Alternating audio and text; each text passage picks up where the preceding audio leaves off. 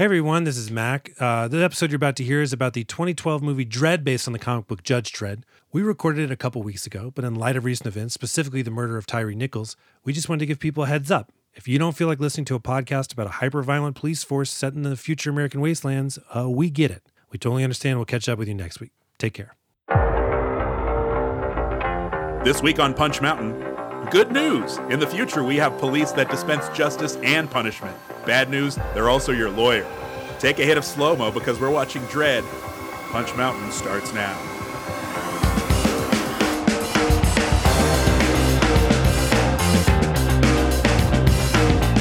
Hello and welcome to Punch Mountain, the podcast where we review action movies one by one to discover the definitive ranking of action movies. I'm a Duke. It's not determined by us though, folks, but by the action gods themselves. We do not make the mountain, we just climb it. Get off my back. My name is Mac Blake. I'm joined as always by my main man mountaineer, Mr. David Hada. David, how are you? Verily well, sir. Are you here to buy wares? I like the British start to the show, David, because we're talking about the movie Dredd, which is about a British comic book character. I guess, yeah. It takes place in America. This is the least British thing I would have thought of. That's funny that you mentioned that, but yeah, it absolutely is. The fact that this movie, this post-apocalypse, is by Brits, does that offend you? Are you like, how dare you British people talk about our apocalypse? No, I like that. Well, this Dredd has been a conversation they've been having with us since the 70s. So they've been spending the last 40 plus years going, hey guys, if you don't watch yourselves, this is what your future is going to look like. Hey guys. Oh, right, fine. We're just going to make this an action movie. Look, we're already talking about it, ladies and gentlemen, and non-binaries. We're talking about the movie Dredd tonight, which came out when, David? This came out in 2012, not the 1995 version starring Sylvester Stallone. That was called Judge Dredd. That's right, yeah. This was called Dredd or Dredd 3D. Depending on where and when you saw this thing. I saw it at 2Ds. There was probably some marketing thought that went into this where it's like, you know what, that first Judge Dredd movie didn't do so great. Let's take the Judge off of it. Maybe that'll sell it more. Mm-hmm. But let's slap a 3D on it anyways. Let's just cancel everything out. Wait, so when did this movie come out? This one was 2012. 2012. And when did Avatar come out? 2009? 2009, yeah. Okay. I was thinking maybe they were still riding that kind of like, 3D wave. Where that was like a gimmick for a while, right? It was a gimmick, and then it was a thing to save movies. Like, there's like, oh, this movie's not going to open very well. Let's slap a 3D on it. But yeah, I think this was kind of that category. I think they didn't really know what to do with this or how to market it, so they put it in 3D. But what are your opening thoughts about this movie? Did you like it? I liked it a lot.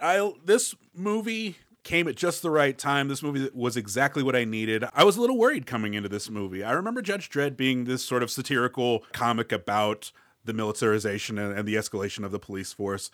So I was worried that I was going to be too dumb for this movie, that I wasn't going to pick up on the themes or anything like that. This movie didn't care. This movie was the drug I needed. I just sat back and watched people get shot. No, this was great. How about you, Mac? What are your open thoughts going into this one? This movie was so much fun and surprisingly focused. Because this movie is based on the comic strip Judge Dredd from the comic series 2000 AD, which I guess envisioned life in the far-flung future of the year 2000. I don't know. Didn't really read a whole lot of Judge Dredd. So you have, these decades of comic books. This entire world is created, but this movie decided to focus on one setting, this giant apartment complex in Mega City 1. And I think it was a better movie for it. I never saw the Sylvester Stallone version. I think the fact that Rob Schneider was in it, even at a young age, I was like, that's not what you want it to be. But the funny thing is that Stallone version was actually more comic accurate when it comes to the costume. Although Stallone also famously took off the helmet, which I don't think, do you ever see Dredd's face in the comics? I think famously you don't. But yeah, David, we talked about this being, this was filmed in 3D with 3D cameras. Because a lot of movies at the time, they kind of did it after the fact. Like I remember the Avengers movies, they did some 3D convergence or whatever on the special effects, but these actually dusted off or busted out, whatever you want to say, the cameras that exist in that extra dimension. The classic bust and dust. Yeah. But Dredd's also interesting because it's got some like throwback post-apocalyptic themes to it. Because David, if there's a movie that came out now about the collapse of our society, it's probably due to what? Money, the rich, climate change, Republicans. But this one, it's that good old fashioned like crime, like, oh, super crime is going to overtake us and drug use. That is, And you're like, wait, is there going to be decriminalization of drugs? It's like, no, they're doubling up. In fact, cops are even more murder happy now. Oh man. Hey David, before we get into this movie, let's just do a little public service here, because when you type Dredd into Google, just the title of the movie, Dredd, it pops up with these questions that I guess frequently asked about this. And you know what? Just to clear up some confusion, because apparently, according to Google, these questions get asked all the time. Let's just knock them out, right? Because these are the questions people have about this movie. Sure. Okay. Question number 1. Is Dredd Marvel or DC? It is neither, David. It's actually part of the Harvey universe. That explains why later in the movie, Dredd assassinates that giant adult baby diaper duck. You know, the people that are kind of into like diaper play? Yeah, the baby Huey. Baby Huey. Yeah, there you go. Yeah. David, why is Dredd an 18? What? Well, because he's just so sexy, he goes over 10, I think. He's just, he breaks the scale.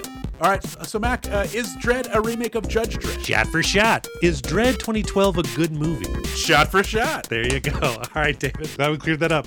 Before we join up with the judges to patrol the streets of Mega City 1, we need to turn ourselves in because we're guilty of friendship. Punishable by 6 years in the ISO cubes. David Hada, how the hell are you doing? For real this time. I'm doing great. I'm happy to be locked up with you for eternity, Mac Blake. I've got a project. I've got something very, very exciting going on in my life. I'm sorting out my digital clutter. By that, I mean, I've got a lot of streaming services, Mac. I got a lot of apps. And so, when I first got them, you get really excited and you peruse the catalog and you're like, I'm going to watch this. I'm going to watch this. Save it to my queue, save it to my list or whatever, to watch later. Mm-hmm. Well, the bills finally come due on this. And I've decided this is not good for my mental well-being to just have this clutter in my life, to have these shows that I've set aside that I'm not going to watch. So I'm setting a hard line and I'm like, I'm going to do these. I'm going to do these in order. So there's no because if I keep adding stuff and just watch whatever's most recent, You'll never get to Small Soldiers, that movie you added back in 2002 or whatever. So yeah, so let's say HBO Max, for example. I've wanted to watch The Righteous Gemstones for years, but it's been buried on my list. I just have to make it through the complete run of Tom Goes to the Mayor first. Yeah, wow. In order to get ready for The Last of Us premiere, I'm going to have to make it through that Martin Scorsese produced Vinyl. So this is... do you have to? Mac, if I don't, what lessons will I have learned? This is my punishment for doing this to myself. Fair enough. So what do you want? What are you watching right now? I just finished The Brack Show. That Brack tells you where I was. Wow. No, when you finished The Brack Show, were you like, well, never got to watch that again? Yeah. Well, it did make me want to watch Aqua Teen, though. Just that same kind of feeling. I was like, all right, we might keep doing this. But Tom Goes to the Mayor came up next, and I was like, all right, I can not skip this one. It's crazy that there used to be a time when you could only watch what was on your TV. I long for those days a little bit. How are you doing, Mac? What's going on in your world? Oh, I'm doing good. I went to a grocery store today, and my little 3-year-old dude was with me, and his current favorite toy, or one of them right now, is a Barbie mermaid. Look, Mike, he's real cute, and so everyone's got to talk to him. The woman checking out was like, "Oh, show me your mermaid. Show me about your mermaid." And then the bag boy, right, the bagger, he decides to chime in with this. I don't know why. He goes, in the old stories, mermaids used to kill people. And I looked at him and I just was like, God, if lasers came out of my eyes right now, you'd have 2 holes in your chest because I want to shut the fuck up.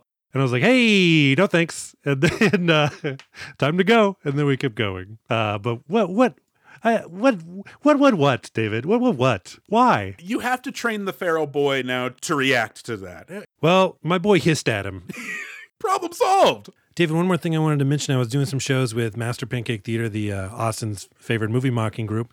And somebody was like, hey, Mac, can we get a picture? And it's not an impression of that person. I was a little surprised because most of the time when people ask, like, hey, we want to take a picture, I'm holding the camera, right? But somebody wanted to take a picture with me, David, and it's because they said they're a fan of this podcast. No way. That's great. Yeah, so shout out to Jeremy. It was nice meeting you and your crew, and thank you for listening. Also, sound guy Sean said that he's been listening to our podcast, and he said it's great hearing me and you joke around again. Thank you, Shawnee. I miss you. Oh my goodness, David. I see the lights of Mega City 1 glowing before us. Is it time to go in? Charge up your lawgiver, Mac. We're going in. All right, David, what is your history with Dredd? Not just this movie, but maybe the character of I think his name is Judge Mint Dredd. As long as I don't have to describe my history with the feeling of Dredd, I'm okay. This one, it has been in my periphery for a while. I've never really, I was familiar with the character. I was familiar with 2000 AD. I never read any of them. But I did collect comics in the 90s, so I was familiar with them, especially as a comics collector who didn't have a lot of money. So instead of buying comics every week or every month, I would just buy the previews catalog and flip through that and get familiar with titles and characters that way. So that's where I saw Judge Dredd for the first time. I was never going to order it, but it looked really cool.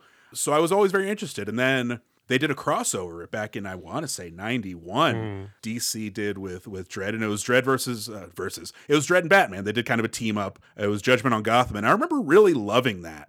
And I was like, yeah, I'm going to learn more about this Judge Dredd one day. And I never bothered with it. Then the movie comes out in 95, and I'm like, I made the right call. So I put it away. It sat in a box for a very long time. Just the idea of Dredd.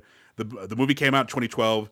Did not watch it. Heard good things about it, but just kind of kept it at bay. So thankfully, this show came along and forced me to watch it. So with that in mind, what is your relationship, Mac? I love comic books. I, for whatever reason, never really got that big into Judge Dredd, but I saw this movie when it came out. I'm not sure why I went to go see it. Maybe just because at that time I was seeing anything like that, like, oh, comic book related, I'll see it.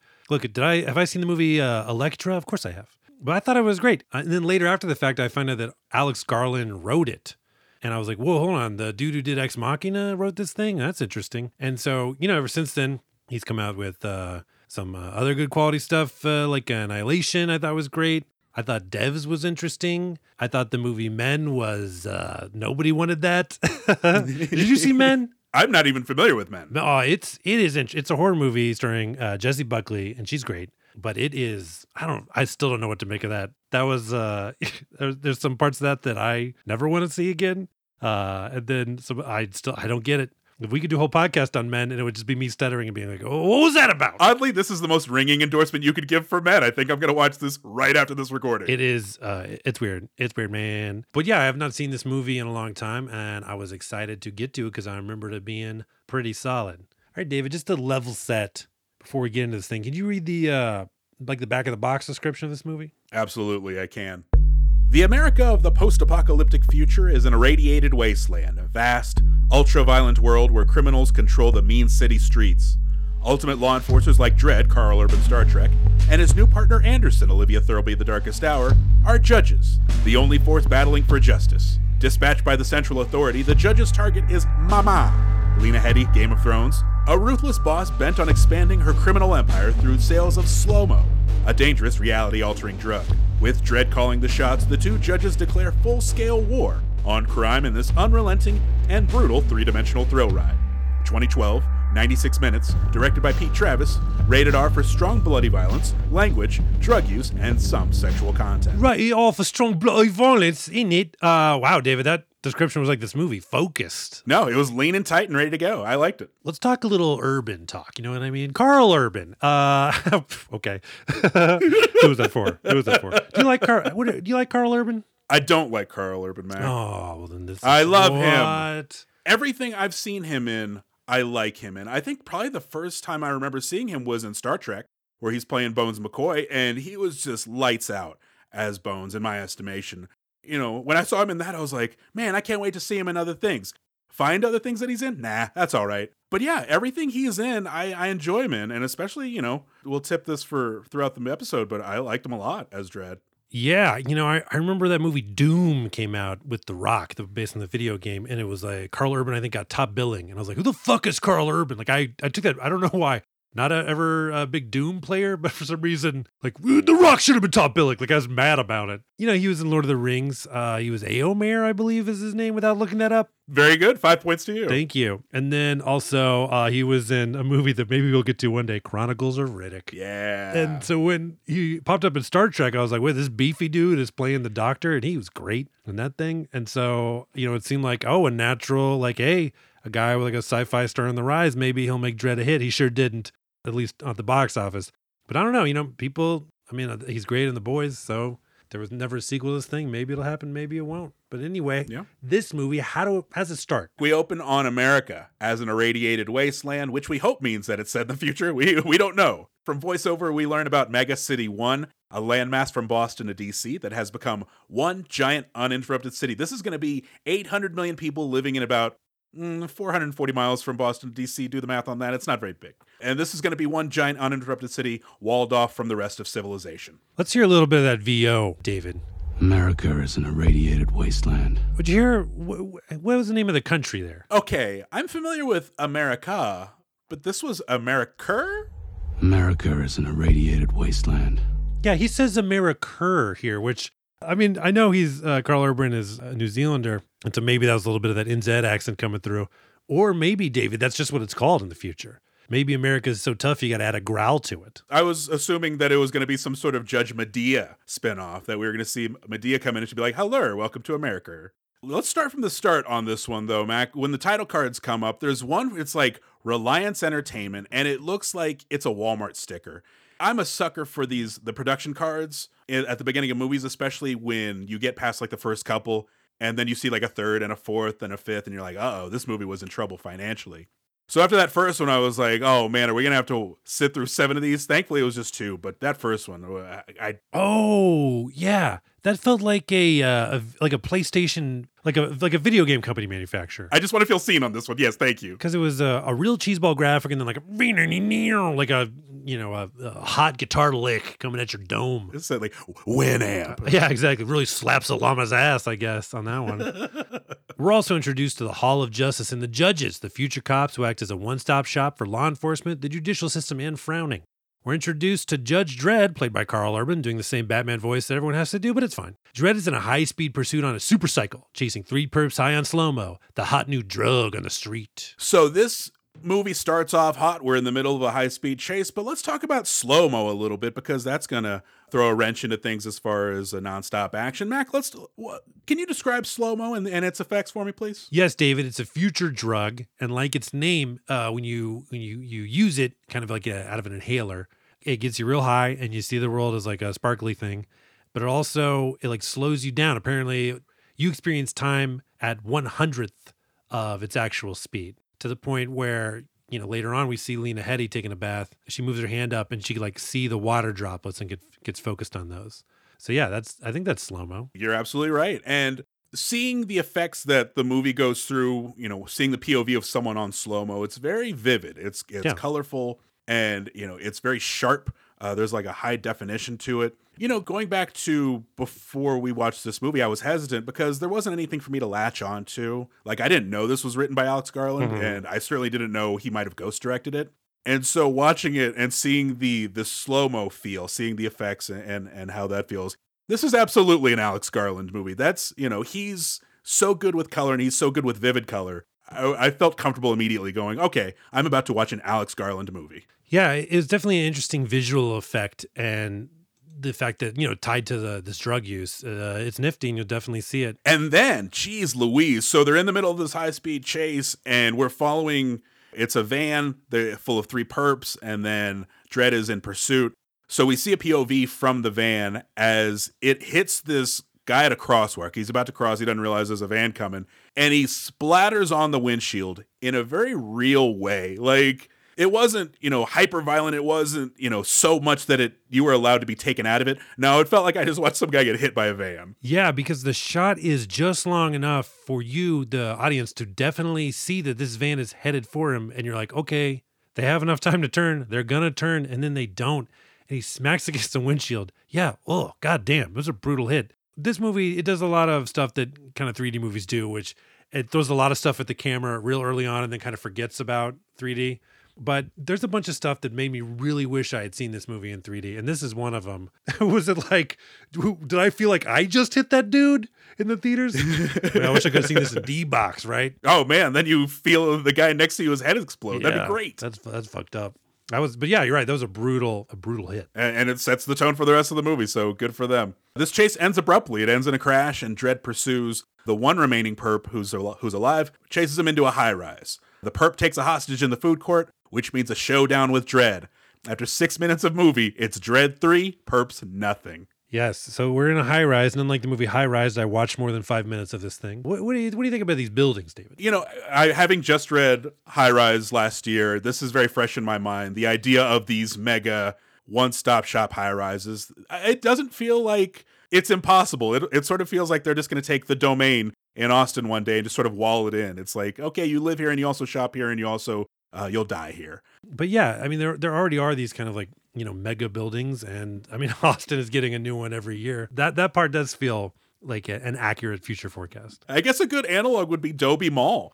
Back when we were going to college. I know it's changed quite a bit now, or maybe it hasn't. But I remember going to college and the idea of like, oh my God, you live above a shopping center? That's the cool. You could go downstairs to the movies? That's great. And, this kind of had that feel. And in fact, there's even there was some signage in the lobby of the high rise where they're advertising a hot dog place called Hottie House. And I guess the slogan, or maybe the cartoon hot dog, is saying, over there, punk. Like he's just directing you to, hey, go over there to get some hot dogs. Just those little touches really make it feel like I'm living in a mall. This is great. Speaking of little touches, when Dredd is calling in the condition of the crime scene to Hall of Justice or whatever, he says multiple wounded and bodies for recyc. I don't know what he meant by recyc, but just that little recyc, what the fuck does that mean? I thought that was a cool little sci-fi touch because, yeah, I mean, have we found a way to recycle bodies into shoes or something? Or are we low on organs? Or I don't know, but just I love stuff like that where it's just kind of a little glimpse of, what does that mean? I don't have to have everything fucking explained to me. You know what I mean? Yeah, exactly. It leaves just enough to be like, what could that possibly mean? But it also, again, it makes sense where this movie is so, or, this universe, I guess, that the movie is telling us about is so cynical and uncaring of its populace that, yeah, we'll call them meat wagons when we have, when we need to load up a bunch of cadavers. And yeah, we'll send them out for recyc. It's grim, but it's completely effective. So now Dredd's facing off against this perp, and the perp's got the food court worker. He's got a gun to her head. Dredd's like, you better let her go, and I might let you live. He's like, I'll give you life in prison. That's the best plea deal I'll give you. Because again, he's the judge and lawyer right there. And the guy goes, no. And so the question here is like, oh my gosh, Dredd's got this guy. This perp has got a victim. Can Dredd make the shot? David, is Dredd a badass? Dredd's a fucking badass. He takes the shot, and thankfully he's got the lawgiver, which is this amazing gun that carries every single kind of round and ammunition in it. So he says, have it your way, hotshot. And the guy's like, what'd you say? I was very offended by that. Yeah, exactly. Which also, it's a little nitpick, I don't mind, but this movie is catching the world in progress, but the people in it act like this is new information. Like, you don't know that these judges will shoot you dead. Like, they're very good at their job. But getting back to the hotshot, what he means is he's firing a round that's sort of this incendiary round. It's an explosive, shoots it right into the perp's mouth, blows up the guy's head. Mac. This is my first markout moment. Whoa, cool. It was the movie announcing itself. It was just saying, this is the kind of movie it's going to be. Get ready. And it sure is throughout the movie. Yeah, it was definitely a cool kill. Plus, as you just said, we get sort of introduced to his gun, which is voice activated. You can choose the ammo, and that'll come into play later in the film. So since this is our introduction to Karl Urban as Dredd, let's get into this look and feel of Karl Urban. What do you think of the look of him? Well, look, I've seen this movie before, and I don't remember having a problem with it. But in this scene, looking at Dredd, he looks a little silly. Like the helmet, just, I don't know, it's really like not flattering on his head. He kind of looks like a Ninja Turtle. Like towards the end of the movie, I completely was used to it and I thought Dredd looked awesome. But right up front, I was like, it kind of looks like a nerd. Yeah, there is something, watching this movie and especially this opening scene where it is very, and we'll get into this in a second, it's very much a Dirty Harry intro. It's very much, hey, I'm the badass of this. And I'm watching it with my girlfriend, the Bombshell. After a moment, we had this realization where it's like, that's just a dude under there. He's not some mutant. He's not some superhero. He's just a guy from Ohio. This is tremendously silly when you when you think about it. And, I know that's the creator of Dredd said he never wanted to remove the helmet because he never wanted to humanize the judge, which I get. But at the same time, yeah, it's just a dude. Yeah, I remember I read that Karl Urban said he got in really good shape for it. It's like, you didn't need to, buddy, because you're under so much padding. This world asks the question, what happens if everybody was influenced by Dirty Harry movies? Because, yeah, Karl Urban, or rather Judge Dredd, is putting off a very Dirty Harry vibe. And do you remember the movie Dirty Harry? Like, when was the last time you saw that one? Oh, it's been a minute, for sure. It's funny to think of that movie as, like, this awesome action movie when really it's about this piece of shit cop. But it did leave such a lasting impression on the culture and on everybody, where it became this ideal of, yeah, that's a badass cop, So to see the future carry that out and say, hey, be more like Dirty Harry, it's interesting to me. Well, I mean, Dredd in the comics, you mentioned it is very satirical. Like his look is ridiculous and over the top. And this movie, it kind of follows that like Casino Royale, Batman Begins kind of feel where it's like, let's try and make it a little bit more grounded, make it seem a little bit more like something that would actually grow out of today's world. I think because of that, you get a little bit more badass Dredd instead of a little bit more overtly fascist Dredd. But Dredd isn't quite like Dirty Harry, but we'll get to that later. Back at the Hall of Justice, it's training day. We meet Cassandra Anderson, played by Olivia Thirlby, who grew up close to radiation that thankfully produces attractive mutants. Anderson is being considered for judge despite low assessment scores, but she's got a secret weapon. She's an attractive mutant. That is, Anderson has psychic abilities that the HOJ can exploit because drones and surveillance and a demoralized population isn't enough. Dredd is tasked with supervising Anderson on duty for a day to see if she'll work out. So the scene starts off with Dredd coming in, he's talking to the chief judge, and the chief judge is behind a wall of glass, looking at Anderson. The chief judge calls out through the glass to Anderson to answer some questions, and Anderson says, "Sir," as a response. The chief judge, in my estimation, was not a sir, so I was like, oh, this is awesome. Finally, a progressive dystopia. We were talking about it a few weeks ago with Pitch Black, where there's still only two genders in the future. Maybe this is a little more loosey-goosey. Maybe this is a little more fluid. The chief judge reveals that, yes, that Anderson here, or Side Judge Anderson, is in fact has psychic abilities. And you get more of a taste of Dredd's worldview, because this definitely is a gray world, but Dredd is very black and white.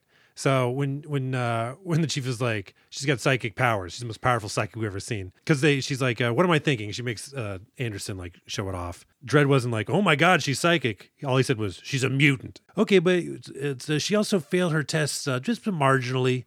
So I mean, you can give her a test. And Dredd's like, it's not marginal, she failed. Like, in case you didn't figure it out by now. But yeah, he's a zealot. Like, the thing with Dredd that sets him apart from Dirty Harry, for Dirty Harry, the system is broken. For Dredd, it's not broken. People are. He believes in it 100%. He is completely like a follower, a believer in the law. And if you break the law or you don't meet the score, like there's obvious consequences. There's no leniency for the most part for Dredd. Like, he's pretty unbreakable at this point. No, unbendable, excuse me. I think the hippy dippy in me wanted some sort of moral conflict with this Dredd, but no, this is just a job to him, and he wants to do the job well. These are the ground rules of what he has to do, and these are what he has to follow. So yeah, in that way, he's just I think Carl Urban said it in press interviews. He wanted people to think of Dredd as more like a fireman, where he just runs into the blaze. Like, he's just he's a goon who does the job he has to do. And I got that. That made sense to me. I don't think he enjoys it. I don't think he doesn't enjoy it. It is just what he does. Yeah, he definitely doesn't revel in it at any point. Like in today's society where you get a sense that cops are gleefully bending their role. No, Dredd takes no glee in this. It's just what he does. So there's an exchange here where the chief judge is talking about Dredd giving Anderson a trial here. And she says, sink or swim, chuck her in the deep end. And so Judge says, it's all a deep end. That's pretty great. That wasn't a mark out moment for me, but like, Dredd's not a character who relies on cool lines. He's very matter of fact about stuff. Like, even when he has quippy lines or lines that would be considered quips, he's not doing it to be humorous. He's doing it because he thinks it's good advice. But this one is like, his best advice is, hey, it's all the deep end. So I really enjoyed that. Yeah, he's not like, it's not a fuck you. It's like, no, everything sucks out there. Like, there is no, okay, whatever. Dredd and Anderson start to talk, and Dredd tells her 3 ways that she can automatically fail her assessment. And I completely forget them already. I should have written them down, but it's going to be, you disobey a direct order, you lose your primary weapon. What's the third one? Incorrect sentencing, David, is an automatic fail. So you have to know what sentence goes with what crime. Keep this in mind. These are going to be the Gremlins rules for the rest of this movie. The 3 ways to auto fail. I mean, pretty good, because the first one basically is trivia. The second one is, are you paying attention to me? And the third one is, are you paying attention? Are you fucking around? So yeah, I mean, automatic fails. I dig it. Meanwhile, let's meet Mama, played by Lena Headey. I'm going to have a hard time saying that throughout the movie. The hard time saying mama? Yeah. You know what? Well, let's just get it out of the way right now. It was very hard to hear the first time. I was like, oh, is this movie going to be that? But Lena Headey makes you very comfortable calling her Mama. I just can't not say mama, like Chance Boudreau from Hard Target. Exactly. Whenever I have to say mama or papa, I automatically switch into Chance. Or Chance, excuse me. So yeah, we meet Mama. She's enjoying one of the most amazing baths I've ever seen, as we talked about already. Whatever she's on, I want some, Mac. We also learned that Mama is running this place because she's asked to rule on a turf war between floors. The verdict, skin the offenders and throw them off the balcony. This is also a triple homicide, which means Dredd and Anderson are off to investigate. Oh, my goodness. David, so right before she throws him off, one of her chief lieutenants, Kay, when she's like, skin him and toss him. And she's real casual about the order to skin, by the way. And so Kay goes, how about we give him a hit of slow-mo? Which, as we've already established, slow-mo slows your perception down, which means that if you skin someone or throw them off the balcony, both of those acts will then take forever in that person's mind. And so what you have here is you do get to see the full effect of slow-mo, both in the bath that Mama takes, where the water droplets become like frozen crystals in the air. Is that a Frozen lyric? Frozen fractals all around. I got a kid. But however, David, this killed me. I was like, why didn't I fucking see this in 3D? Because what you get here is right before they're thrown off, you get a point of view shot of them taking slow-mo. So a 3D POV drug pipe hit. This movie is definitely like, hey, we're bad. We're not just showing Dr. Manhattan's dick in your face. It was watching it in 3D, or does it just feel that way? We're fucking partying is what this movie's doing. This really should have been the way they marketed the movie. Like, see the movie Rolling Stone calls the one with the 3D POV drug pipe hit. Like, that's all I needed to know. And so they throw these bodies over. And listener, Liza with an L. This is your wuss warning for this movie. Turn it off, okay?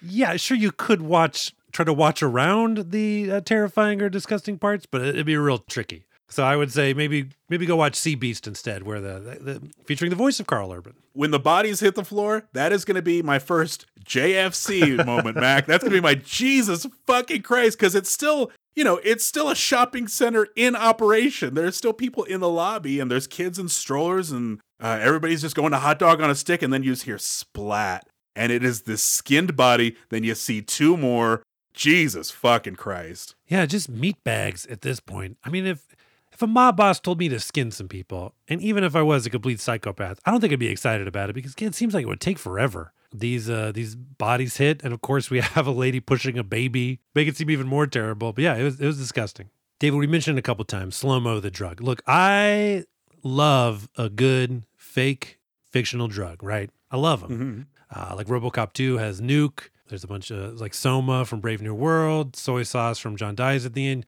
The Spice Melange, I think, is a drug probably from Dune. Kick, I think, from New X-Men. And there's others, Drops, Boost, etc. The thing about future drugs, David, is that they got to have a cool name. And so, David, look, I thought it might be fun. I pulled some strings, and I figured we'd do like a little sampling of some future drugs here. Did you get the package of drugs I mailed you? I haven't gotten anything from you, Mac. In fact, the only thing I got today was this package of caffeine-free Diet Fresca. Yeah, those are the drugs. I figured just no one would open that, because why would anyone want to drink that? Clever girl. Yeah, let me crack this open real quick. Okay, so take that first one right there. That drug is called Chromo, and it's an inhaler. And if you want to go ahead and just take a hit, again, these are microdoses. Sure. Okay. Yeah, there's a head rush, followed by the increased feeling of strength and reduced intelligence, like that of a Cro-Magnon person. How does it feel, David? It feel good. Yeah, it gets you real fucked up. This one's great for your henchmen, because, it just makes them super strong and they'll do whatever the fuck you say. There is a downside to this one, David, and it's not addicting at all. Yeah, okay, I get that. It was good, but I never want to do that drug again. That's a shame. It's really going to hurt it. I mean, whoever wants to sell it. Okay, this next drug right here, it's actually contained in a pair of glasses. So just put them on. And looking through them releases the dose. Oh. There you go. Yeah, I call it shades is what we call this drug. And it gets you real high. But there is a downside to it, David. Can you figure out what it is? Now, physical side effects, I don't know, but I am very, very high and wearing sunglasses inside. So that might be a problem for the rest of the evening. Yeah, wearing sunglasses inside makes people feel like real assholes. Yeah, or I do feel like an asshole. Yeah, you're just like one of those people that like think they're really good at poker. Just take off the fucking glasses. We're all friends here. You know what I mean? What about this one? This one's kind of attracting my curiosity. It's like one of those it's like a stain stick. What is this? Yeah, it's one of those like tubes that people use to pre-treat stains. Actually, David, you're going to want to slam that right into your chest. Oh. What is this? Yeah, so David, how would you describe your feeling right now? I feel like I'm astride a flying ostrich, Mac. That's the one. Terrific. Yeah, this drug is called Joust, and it does make you feel like you're in the video game Joust, where you are flying an ostrich fighting against other people doing the same thing. The downside to this one is coming down off the drug. It's a real bummer feeling. People describe it as the feeling of watching a beloved pet ostrich die. Oh, Yeah, that's what that is, all right. In your drug-induced haze, did you have a name for your ostrich? Yeah, Booberry. That's it's better when you don't name them. Okay, David. Last one. This is kind of like a powder, and this one is ingested via your choice of breakfast taco. So whatever you happen to have on hand there. Well, I mean, where am I going to go? Oh, here we go. I got a breakfast taco. Yeah, I got potato, egg, and cheese myself, and you eat it. It's an edible. Okay. Yeah, and how would you describe that one? This one's very spicy in my mouth. This one's called chorizo, and downside to this one, David, it's not actually a drug. It is just a spicy Mexican sausage. Oh, the spiciest. Yeah, super spicy. Now, but let me ask you this, David. It is very delicious, but how do your veins feel right now? Salty? Yeah. Is that a way to describe my veins? It's high in sodium. It's not a good part of your diet. So that's why. This is no good. Well, I mean, there's a limited market for it. Anyway, those are some future drugs. Remember, these were all micro doses and not real. So use your future drugs at your own risk, listeners. Anyway, back to the Peach Trees, which is this giant mega apartment complex. The judges arrive there and they're ready to investigate. Anderson gives us some backstory as to why she wants to be a judge. We also receive a stern warning from the helpful on-site medic TJ, played by Diobia Opare. And his message is, don't fuck with the Mama Clan. Oh, and Dredd's like, who is that? But when we first walk into Peach Trees, Dredd's still like teaching Anderson some stuff. And they see a homeless guy. And Dredd, he's still training Anderson here. And he points to the vagrant and he says, Anderson, because he wants her to pass sentence. Anderson says, vagrancy, 3 weeks in the ISO cubes, but prioritize murders. And Dredd agrees. He's like, all right, you better not. He tells the homeless guy, he's like, you better not be here when we get back. And it's little touches like that where I'm like, am I liking this Judge Dredd? Like, he's not this just complete authoritarian. He's not looking to hand out sentences left and right. Like, he's got a job to do, and he's got a bigger job to do than deal with this guy. I like stuff like that. I mean, yeah, but he still sucks, because the real thing is like, leave this dude alone, not like, oh, if I come back and you're there, you're going to spend 6 years in the ISO cubes or whatever. But also when they're walking in here, he tells Anderson that they only have enough judges to respond to 6% of all crime calls. What the fuck? That sucks. I would get that down to 0, my main man. There's no reason. Let's just mail this one in. Yeah, they should have. I mean, maybe. Well, I don't know. We'll see. We'll watch the end of the movie. So they have an exchange when they first arrive to the Peach Tree, where Anderson is giving her backstory. She used to grow up in a project like this, and she knows there's good people in here, and she wants to make a difference. And Dredd's response to that, and we might even play the clip if we can. Yes, I believe I can make a difference.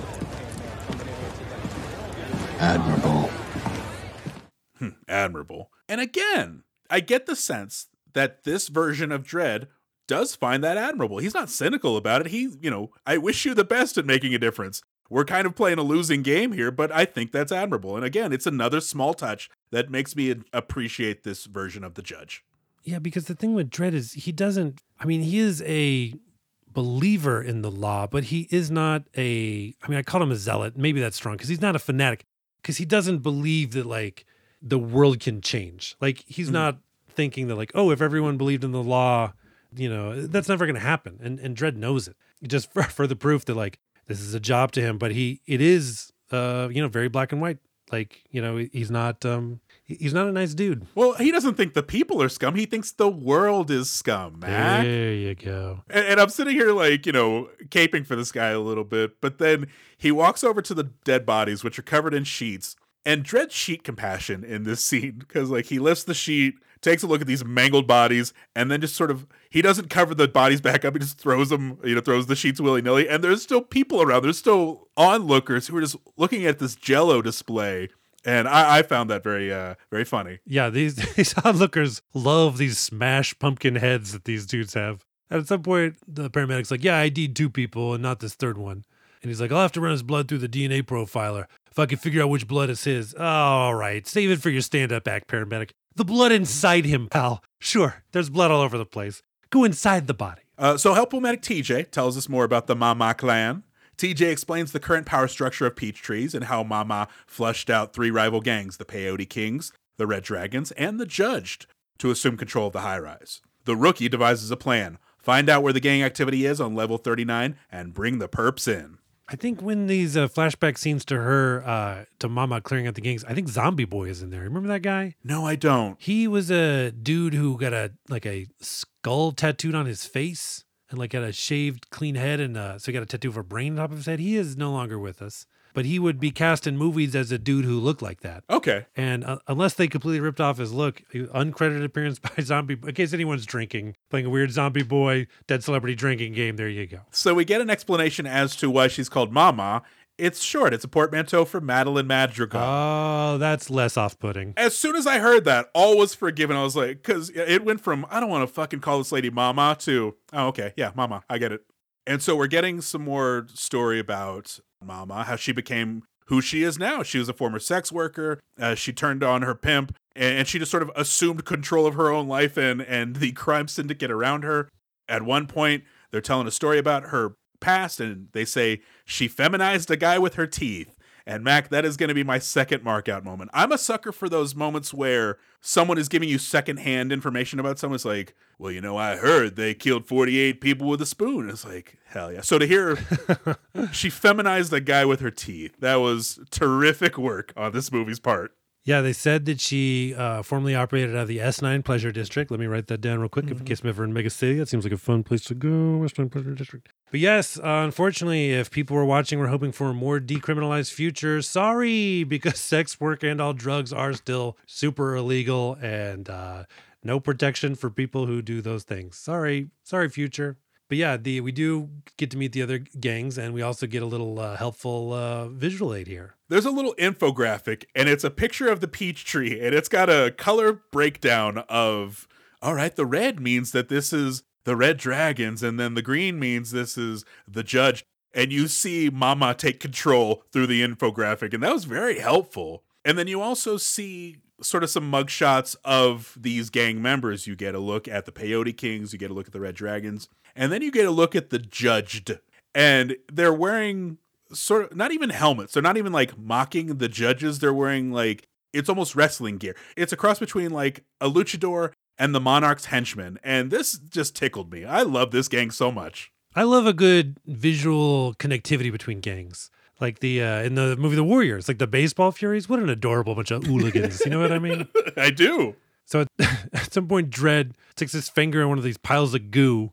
And he's like, hey, you know what this is, Anderson? And I was like, no one knows what that is. And she's like, no. And he's like, it's a cold burn from a slow-mo inhaler. And she's like, slow-mo? What's that? And the paramedic, filling us all in, says, it's a new narcotic, only just hit the grid, but it's making big waves. Makes the brain feel as if its time is passing at 1% of its normal speed. So there we go. Mm-hmm, mm-hmm. And then the paramedic says that basically like she's taken over this entire building. Anderson says, how'd she get away with it? Paramedic, you know how often we get a judge in peach trees? Dredd, you've got one now, which shows you two things. One, yeah, things are grim with the fact that this building, which has how many people? 75,000? Yeah. They never get any fucking police to come there, which, yeah, I mean, look, there's definitely, it's not new. There's parts of town and major cities that the cops kind of avoid or don't help out. But also the fact that Dredd's like, you got one now. He's not deterred at all by the fact that he just described this reign of terror, this woman who controls this giant building, the reign of terror that she's been on. Dredd's like, yeah, I don't give a shit. You know, this is the job. I put on the helmet. I never take it off. Not even for sex. And then I go and I waste perps, or I judge perps. I like to think there's like some cynical asshole in the theater with his arms crossed, like talking at the screen going, you expect me to believe that this judge is going to come in here and undo years of work on Mama's part, and then watching his eyes get bigger as Dredd does throughout the movie, like, wow, he's doing it. Yeah, go get him, Dredd. Like, this is satisfying to me. I wish there was that cynical movie fan who's like, there's no way Danny Ocean's going to pull off this crazy casino heist. Oh my God, you'll never believe what happened.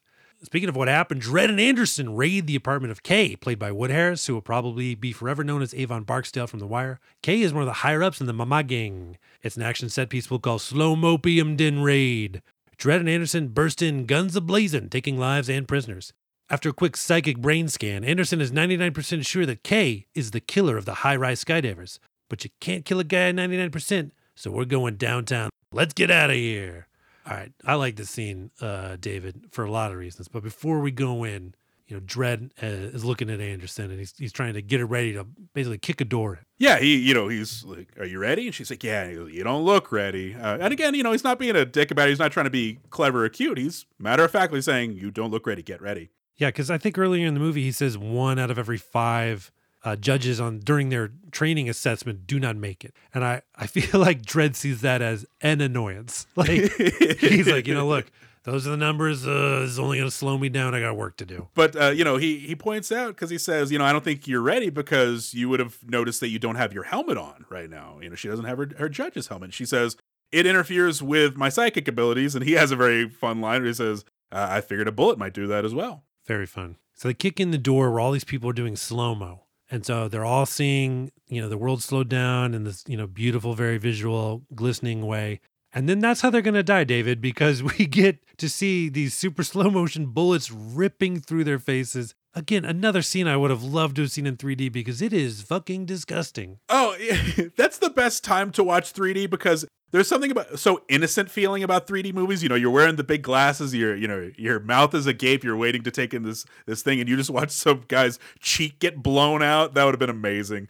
This whole sequence, this is going to be my second JFC moment. Jesus fucking Christ, this goddamn shootout. I know, it's really gross. So they blow the door open with an explosive, and then you have the weirdest slow motion because you see a guy's stomach and the force of the blast kind of bends his stomach in. And so his belly is rippling really quick. And you're just like, this is fucked up. How did they know that did they really blow some people up in slow motion? Chris Nolan probably would have. I don't know if Alex Garland did. Yeah, they should show this in schools. Oh man, this is what happens when you explode people. I'm never going to explode people again. Yeah, but you can see the bullet heading towards the dude's face. And then it rips through the cheek in a very graphic way where it's like, okay, that part of the cheek is now open and that hole is never getting fixed.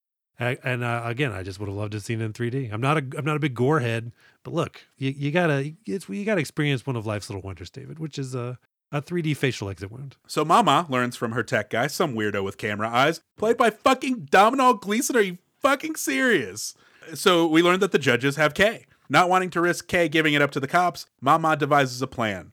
Take over the security control room and bring down the walls, keeping everyone out while keeping the judges in. Yeah, Domhnall Gleeson in this thing, I think is the first thing I'd ever seen him in. And this dude, he's very pale in this movie. He's got robo eyes, so his pupils are very dilated. He's about as pale as a ginger can be. And he's very striking looking, and he looks kind of like a weird Muppet. And it's just one of those dudes where you're like, oh, this dude looks real weird, and that's why he was cast. And so the fact that he's now, I'd say, a pretty reliable leading man if you needed one, reliable in terms of performance and looks, would have been stunning to Mac the first time he had seen this movie. But I only realized later that, of course, it's Brendan Gleeson's kid. And then that also was like, whoa, what the fuck? This was one of those moments where it clicked into place. I've always appreciated Domhnall Gleeson, but knowing that that's him in this movie, I was like, did I just become a Domhnall Gleeson fan? That's incredible. I credit to him for disappearing into that role. Yeah, he is weird. So we're with the judges and Kay. They're in an elevator. They're going down. They're getting ready to leave. And there's a very funny moment where Anderson psychics over to Kay and she says to Dredd, the perp is thinking about taking your gun, or he's thinking about going for your gun. And so Dredd just responds, yeah. And then you have another psychic moment, and then Anderson says, oh, well, he changed his mind. Yep. I love it. It's, this movie is very funny without doing too much. So Mama's basically in control of this entire housing complex, right? She doesn't run it. She doesn't have an office where she's filling out paperwork and reviewing new tenant applications. But she's in charge. She runs this show. I'm sure if she went into the control room would have been like, bitches leave, like Kurtwood Smith and RoboCop. Those bitches would have left. Instead, they kill everyone in the security control room, which felt really unnecessary. But then look, the thing about Mama is she loves violence. She's mega violent. That's her whole deal. So that was consistent with her characterization there. Well, we're going to have a moment coming up where we very clearly see Mama is the type of person who's like, look what you made me do. I had to kill an entire floor of people because, you made me do this. She's a cold-blooded bitch.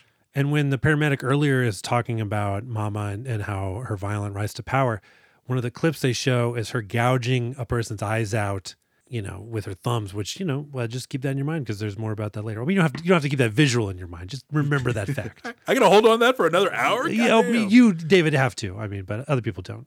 So with the war protocol activated and the entire massive peach trees building under lockdown, Mama announces to every resident that they will stay under lockdown until the judges are dead. The residents clear out, leaving the judges to be sitting ducks. While the gangs gear up, the judges and Kay get moving. It's an action set piece we'll call Lockdown Gauntlet because, David, they got to fight their way through this building now because when Mama is like, hey, basically orders this building to murder the judges, I would say that they are fucked, David. Yeah, this is, we're setting up the movie. It's like, okay, you're screwed now. The rest of the movie is going to be them trapped in the building and trying to get out. Let's set it up. This is going to start with, there's a quick stair sequence where they've got to make it up past some gang members. And so they decide to throw some smoke grenades and smoke, gas everybody out. So they put on these little respirators. I don't even know if these are real things. I'm going to feel stupid if they're real. But the respirator design, where it's just a very simple thing for your mouth and a very simple thing for your nose. I love it. I always love tiny design innovations like that, even if they don't work, even if they're not real. I was just very happy to see that respirator design. So after the building gets locked down, Mama jumps on the PA system and she just says, "Peach trees, this is Mama." And the way she says it and just kind of like hangs in the air, there's definitely a coldness that Lena Headey brings this character that it's effective. And I mean, on the surface, it seems like kind of an easy villain to portray. And we'll talk a little bit more about Lena Headey in a little bit later. But I just want to say I think Lena Headey does a good job with this character. And definitely, if you're a Game of Thrones fan, it's interesting to compare her portraying Mama and also Cersei Lannister. Anyway, she's terrific. Like you said, there's a quality to her where she is very much in her drugs. You can see her with slow-mo in her system, but she has this building under control in it, and at no point in this movie do you not believe that. So I think it's a phenomenal performance for her. Yeah, and the coldness of her character, it's kind of paired with this lack of vanity because you imagine like Tony Montana, right? He's got giant mansions or whatever. She does not have any of that because she's also like a junkie. And so she's got this kind of like junkie's focus. But junkie sounds pretty judgy. She's addicted to slow-mo. And so she has this addict's focus on this is all she cares about, expanding her empire, hurting people, and doing some slow-mo. So Dredd and Anderson, they also still have Kay, David, because they were going to take him to the Hall of Justice when the Peachtree's building got locked down. And so they fight their way up the stairs with Kay in tow, and they reach a little moment where they're like hidden or nobody can see them. And a bunch of Peachtree's Mama loyalists, all right, pretty much have them surrounded. And Dredd says, like, we're going to have to go through them, which, again, just the way he delivers it, it's like, oh, hell yeah. And then there's a pause, and then Dredd says, let's give them the good news. And just that line of like, yeah, the good news is we're going to fucking kill him. I thought that was awesome. And that was my first mark out moment of this movie because he throws out a little like device, which he then, uses to like speak to like attention perpetrator or whatever. But he also, it's like a little flash grenade and he uses it to like stun them, and then they turn the corner and they waste all these punks. But I just like let's give them the good news that we're going through them. Because, again, on paper, not to over-explain this, but the idea that these two people are going to have to fight, 20 guys, that's good news for the 20 guys on paper, right? It's the fact that he's like, let's give them the good news that they're about to get murdered. It was about as dry as humor as it gets, and I loved it. It is his one moment throughout the movie. He's been very matter of fact. He's, very, straight shooter. But this is the one time you get the sense that he's like, man, I love my fucking job. And I'm glad for him. So, Mac, you remember the helpful medic TJ from earlier? He was very helpful, yes. Well, he's not so helpful anymore. Part of his oath as a medic is to remain neutral, which means he can't let the judges into his lab for safety, I guess. Time to shift to covert mode. Anderson uses her psychic skills to trick local resident Kathy, played by Nicole Bailey, into letting them in. Kathy directs the judges to a working service elevator on one condition: take this drama to another floor. Yeah, so the judges are like, hey, let us in the medical facility. And he's like, look, I'm a medical unit. I don't take sides. And Dredd's like, yeah, you are taking sides. Yeah, and so then TJ says, there are no sides. You're already dead. And buddy, that feels like a side to me. Like, you're like a vegetarian at a barbecue place. You're all sides. What do you, like, just let us in. Why is, he's using this for a convenience to himself, because you would think the oath is, I'm neutral, I'll help everyone. His interpretation is, I'm neutral, see you tomorrow. Yeah, although a pretty cool line, and definitely sets the tone if you weren't there already that they're fucked. You definitely get it now. Psychic powers sure do come in handy, David. Yeah, they're standing outside the door. Anderson reaches out with her mind to like pluck a name or, basically tell the resident inside to let her in. And the resident's like, look, I'll tell you about a secret exit, but just get out of here. because if you're not on this floor, that means my husband who's out looking for you will not meet you and he won't die either. Of course, using her psychic powers of looking at a picture, Anderson's like, oh, he's that dude we just killed. I'll keep that information to myself. But they're making a plan, and Dredd's like, I'm going to go check out this direction. And he turns to Anderson and he goes, hey, you might not want to get taken alive. Your call. Like, basically, hey, if I don't come back, you might want to kill yourself. Which, again, very matter of fact from Dredd. And he's like, that's the way it is. Yeah, it's not compassion. It's just take a tip from a cop who does. Don't get taken alive. So Weird Eyes Domhnall Gleeson, in fact, we're going to call him what the credits call him, and call him the Clan Techie from now on. He's going to locate the judges on level 76 and seals off their escape. So Dredd devises a plan to draw fire and gain Anderson and Kate to safety behind the elevator shaft. Dredd succeeds in drawing the fire of every machine gun in the building in an action set piece we'll call Mega City Minigun Megadeth. So yeah, his plan was devise a way to get out, and Mama's plan was devising a way to blow shit up. So they basically, the Mama clan, they mount these miniguns on one side of the apartment, one side of the apartment complex, and they're aimed at the other side of the complex. And then Mama, pretty good eyes for someone who's pretty far away. She kind of like peeps Dredd, like peeping around a corner, and she just opens fire. This sequence, David, was just insane. And this was my second markout moment. Okay. Because to just unload, as soon as they pull out the guns, the Mama clan, the residents on the other side of the building are like, oh, fuck, we need to get out of here. But a lot of them hide. But David, there's no hiding from these things. But just to see, like, in an apartment building, inside of it, one side unloading on the other side of the same building, inside a complex, it just was kind of a crazy visual. It reminded me a little bit of like in the Battle of Minas Tirith in Lord of the Rings, city's defenders started using parts of the city as catapult ammunition. Mm-hmm. Or in Game of Thrones, when they had the Watchers on the Wall attack scene or whatever, they had like a giant blade come out of the wall and like rip it apart.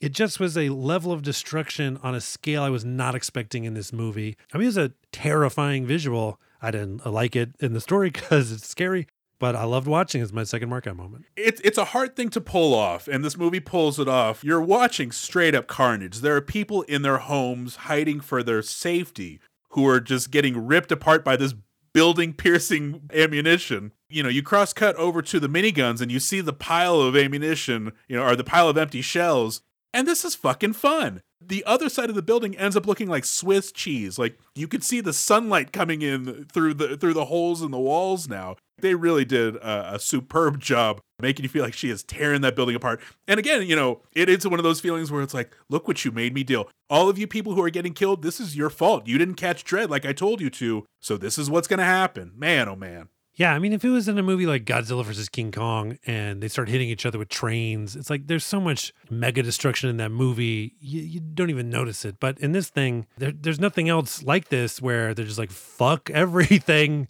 We don't give a shit, that it really stands out. And yeah, it was effective. So meanwhile, while this is all going on with Dredd and with Mama, Anderson and Kay have made their way to the elevator shaft. They're hiding behind it for safety. And we have a scene between the two of them where Kay sort of tests the boundaries of the relationship with Anderson, tests her psychic abilities. He starts putting some sick stuff in his head to try and shock her. Mac, how did you feel about this scene? I just thought Kay should shut the fuck up, because in the scene he goes, Sir Mutant, I've heard about your kind. Psychics, right? And it's like, haven't heard about this. Shut up. And then, yeah, he's like, what am I thinking about right now? And she's like, well, you're picturing a violent sexual liaison between the two of us and a pointless attempt to shock me. I'm looking at the script, David. Cool. Good job. The judges and Kay managed to escape by blowing a hole in one of the walls, fleeing some trapped skateboarders. More on that in a minute. The judges are able to call for backup because previously their signals were jammed. But unfortunately, they can't stay still while they wait for help to arrive. Back into the peach trees they go. Dredd tries getting information from Kay, but leaves it up to Anderson and her mind palace instead. So this is going to be the midpoint of the movie. This is where the judges realize, hey, wait a second. Why is Mama pursuing us so hard? If we had killed Kay, they would have just let us walk out free. The fact that we're trying to get Kay downtown for interrogation, something's up. So this is where they're going to interrogate Kay. Dredd's going to try to use brute force. So this is where Anderson says, you know what, let me try my way and I'll take over. And she kind of does a mind meld with him and breaks his brain to the point where he pees. Mac, this is going to be my third mark out moment. I love it when villains pee themselves in fear. Well, you have all the pee you can drink, David, because he certainly did that. It was definitely cool, and it was cool to see Anderson sure of her abilities. I mean, because she's a rookie, right? It's her first day on the job. She's a little shaky, maybe to Dredd, but to criminal scum like Kay, she's not shaky at all. I literally like this interrogation scene. One of the reasons is because when they were cutting between Kay and Dredd, the shot of Dredd only focused on his mouth. Whoever was filming this thing, he's like, look, let's not pretend that we're getting any emotion out of Dredd's visor, right? And the fact that this character famously never takes his helmet off. And so the shot of Kay, his full face, and then the reaction shot of Dredd is just his mouth. I thought it was funny, but also great. I don't know why. It was an awareness of what this movie and character is. And it was great. When the opening shots of the movie, when you first see peach trees, about halfway up this skyscraper, right, and it's like 200 stories, you see that there is an outdoor skate park. So hanging off this building is like, like a couple ramps or whatever. And I was like, wow, that's surprising that whoever built this building was like, let's spend the extra money to build an exterior skate park. Like it seemed like, oh, did this person really like skateboarding? Seems like a big expense to give some skateboarders a pretty cool view where I don't really think they needed it. So once the lockdown happened, these skateboarders were locked outside of the building, and we didn't see them again until the hole got blown in the side. And then I realized, oh, wait a second. Whoever built this building didn't like skateboarders. They fucking hated them. Because if you fuck up on this ramp, David, you fall to your death. Like they are. It's like, yeah, I'll build you a skate park. Yeah. Well, this will thin their herd pretty quick. Sorry, skateboarders, but you know what? It just made those that survive are probably pretty badass. Yeah, it feels like a prefab decision that was not thought through. Like, a child's play center where it's got a mirror and it's got some things you can spin and it's got some things you can move, but not realizing these pieces can also come off and choke the kid. It's just like, yeah, we'll put a half pipe outside. Well, what if they go over it? I don't care. But yeah, the judges call in backup while in the skate park, and the Hall of Justice is like, can you hold your current position?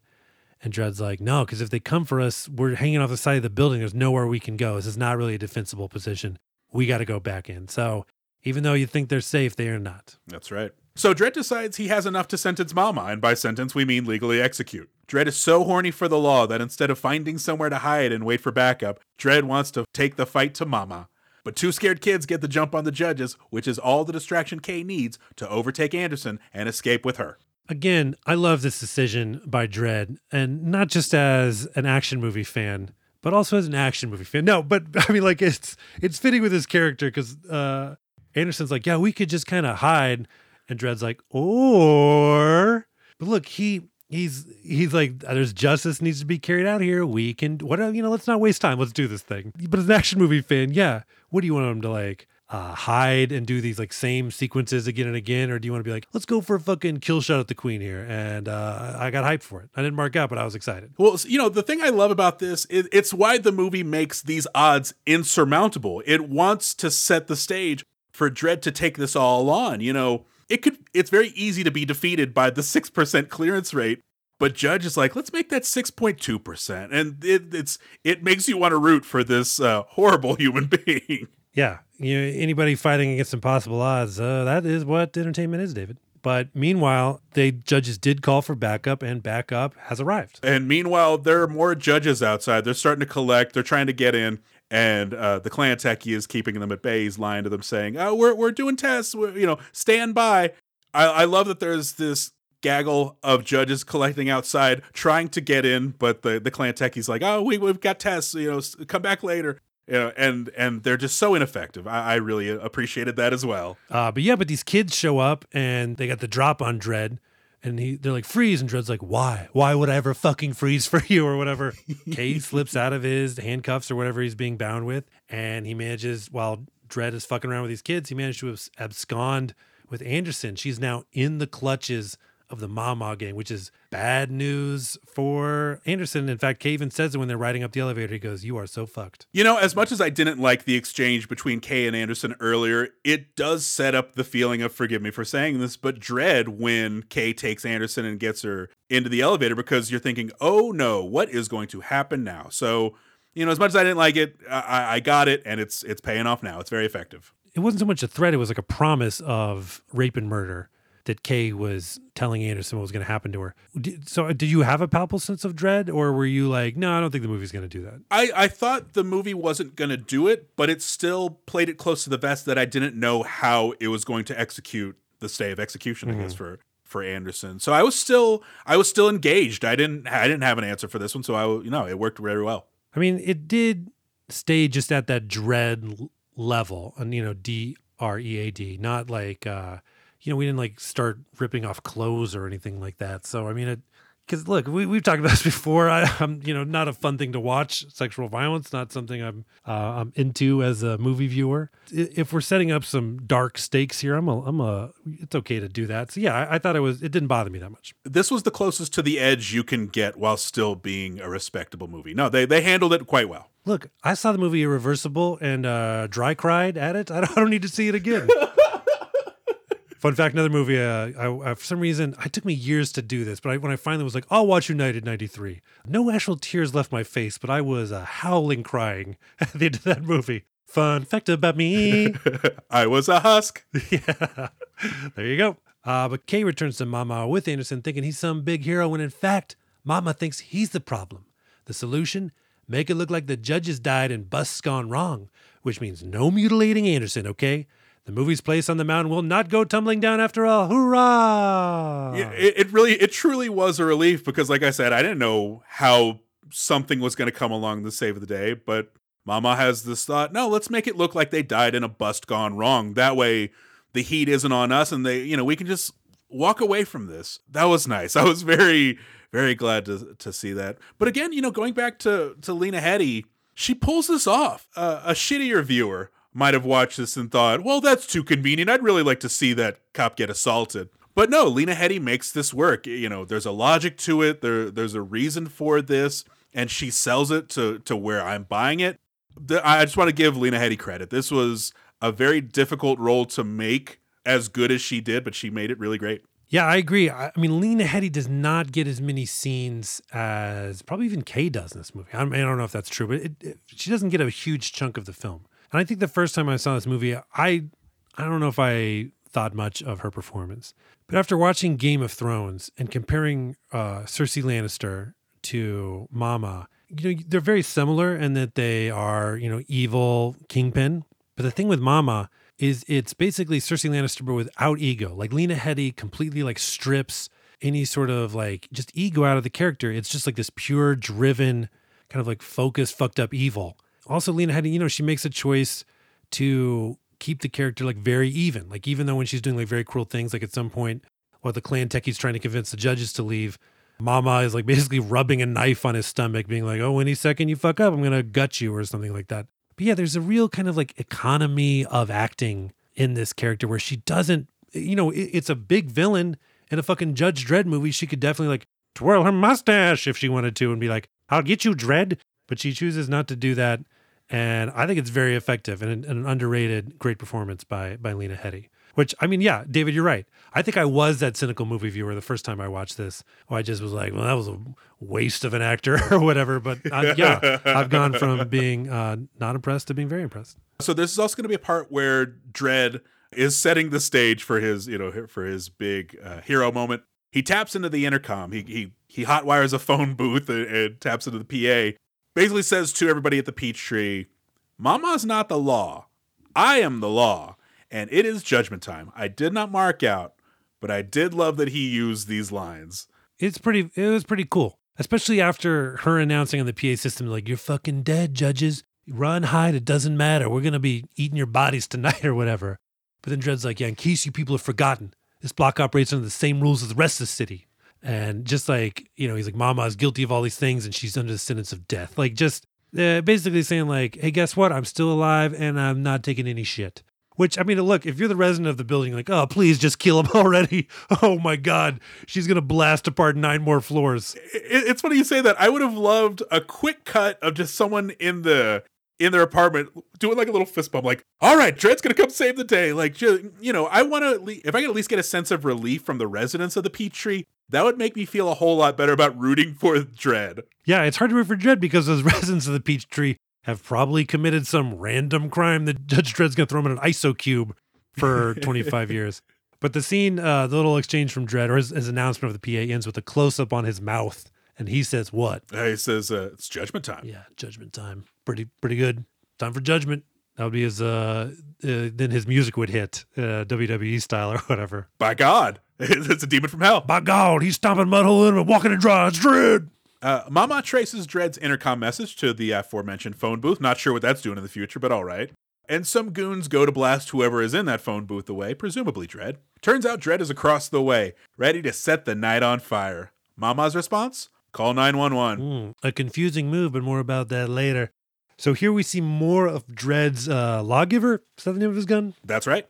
And, earlier he said hot shot and the gun brought up the hot shot. And here, Dredd does something a little different. Yeah, so he sees everybody gathered around the phone booth across the way. They're, ready to kill Dredd. So he says, incendiary, and shoots off essentially fireworks, but fireworks that will burn you to death. The round explodes.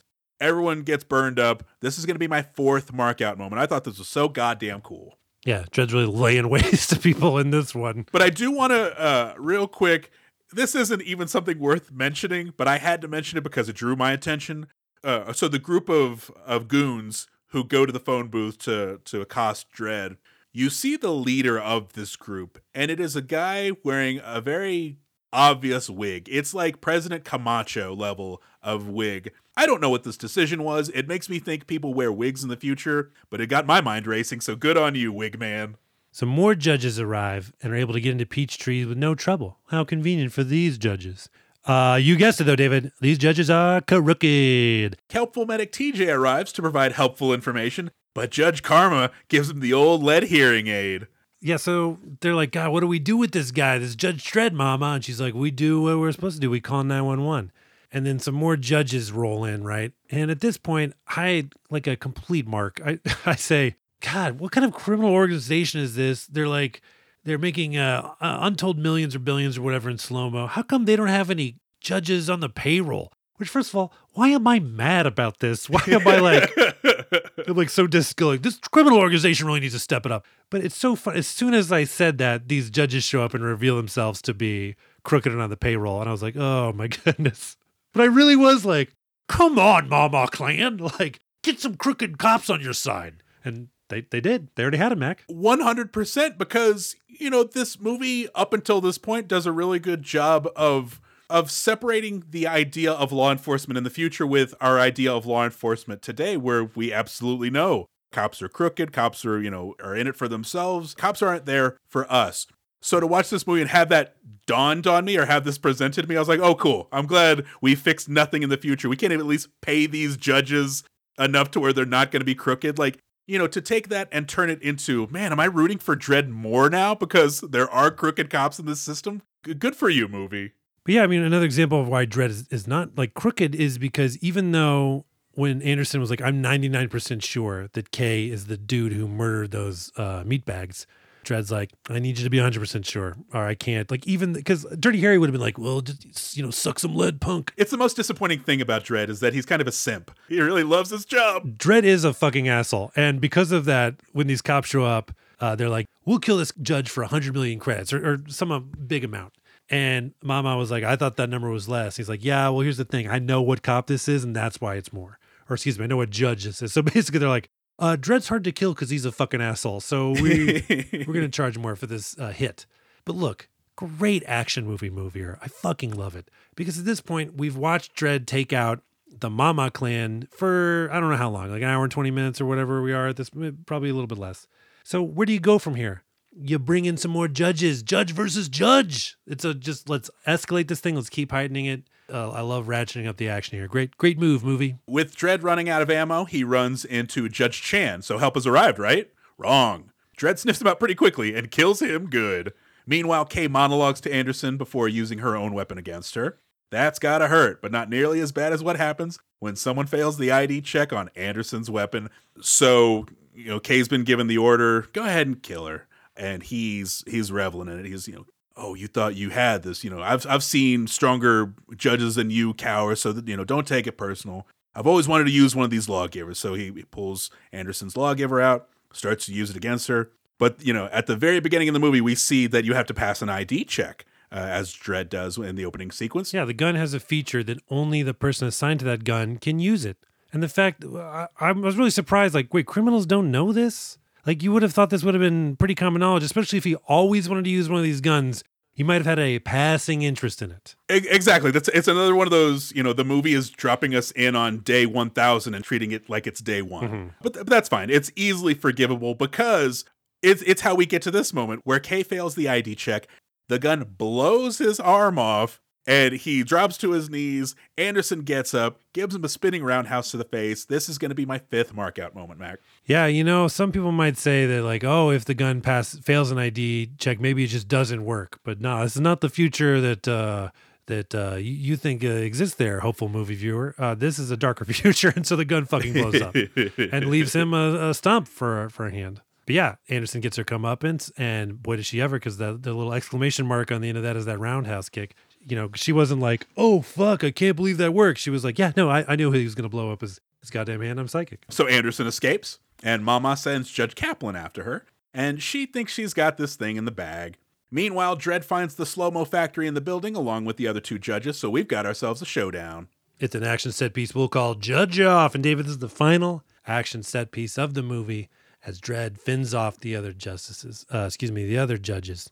And there's a little bit of an exchange here, an exchange of ideas almost between these judges. Dredd is on the side of law and order. He's like, you don't have to do this. You don't have to be crooked. Like, let's just be judges and hand out sentences to poor people. And one of these crooked judges is telling him, no, this city is a meat grinder and the judges are turning the handle. And it's like, man, you gotta get another job at that point. Like, you could go into teaching, go work at a mall kiosk. If that's your attitude, get out of this. Well, he doesn't stop there. He's like, we're turning the handle. People go in one end, meat comes out. It's like, yeah, we've heard a metaphor before. We didn't think it was a meat grinder. It was like people come in and they just bring whatever meat they want and we turn a delicious hamburger. No, we got that you were doing a metaphor. Dredd kill this guy faster. But Dredd's like, hey, how much does a judge get you these days? So Judge Lex goes, it's $1 million, split 4 ways. And Dredd, he just killed a dude. So he's like, split 3 ways now. And then later on, after he kills a dude, he goes, 2-way split. Like, he's just kind of tracking it down, which, again, very matter of fact, but Dredd's a fucking bastard. So there's going to be a moment in this sequence where Dredd is, we've seen him running low on ammo throughout the 2nd and 3rd act to the point where now he's hiding behind a wall in the lab and he's checking the lawgiver. He's, going through his rounds. Yeah, and he's empty on everything except one. When he says high X and finds a round and is able to use it on the other judges, Mac, this is going to be my 6th markout moment. I love it when, you're going through your options. Can I do this? No. Can I do this? No. Can I do this? No. Can I do this? Yeah. And that works and you blow somebody away. I love it every time. Yeah, it was really fun. It was a fun sequence because him going through the ammo it's a fun little device, but also, he's got this gun which has an insane amount of bullets, and in some movies, like, they really don't. It seems like people have a limitless supply of ammunition. So the fact that you get like, oh no, it's limited, like it's kind of a way of showing that, like, no, he is kind of up against it now, but then revealing that he does have a fucking ace up his sleeve. It was fun. It was a cool moment. But then something that I did not expect to happen, Dredd gets shot. Oh my gosh, yeah. He's going to take an armor-piercing shot to the vitals, and surely he's done for. But Anderson arrives in time to save his ass. He's hurt, but nothing his utility belt can't cure, which is very cool. And hey, look at that. Dredd has a bunch of ammo again. How about that? So let's go take out Mama. Anderson gets the access code from Mama's secret hideout from the clan techie, and then lets him go. I thought that was a very nice scene. I think this whole sequence is very cool. This is the moment where, they're getting ready to go confront Mama once and for all. And Dredd remarks to Anderson, he says, you look ready, which is the most touching he'll get in this movie. Yeah. But I do like that he made it there. One knock against Carl Urban playing Judge Dredd is he may not have the chin for it. Because the problem with Carl Urban, he's too handsome, right?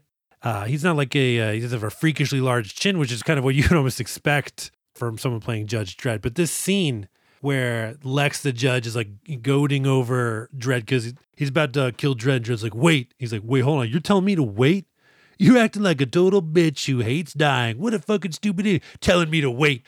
And Dredd's like, yeah, I wanted you to wait so Anderson could shoot you. And then, she shoots him. Or I think she shoots him before he delivers that line. But the frown he is giving Judge Dredd, just the frown, it's like a perfect little like frown. It really does look like the visual creator of Judge Dredd Carlos Esquera. It just looks like a drawing of his. Like Carl Urban is really selling this Judge Dredd-esque frown. And I was cool. I was happy to see it. It is a straight up like a child pouting, like you're not allowed to go to the go-kart track. It is like straight down emoji style. I loved it the entire movie. Yeah, it is funny because he knows the assignment. He's like, you're not going to see my eyes in this, so might as well just frown the fuck out of this scene. But then on the opposite side of that, so that Judge Lex is going to be played by Langley Kirkwood.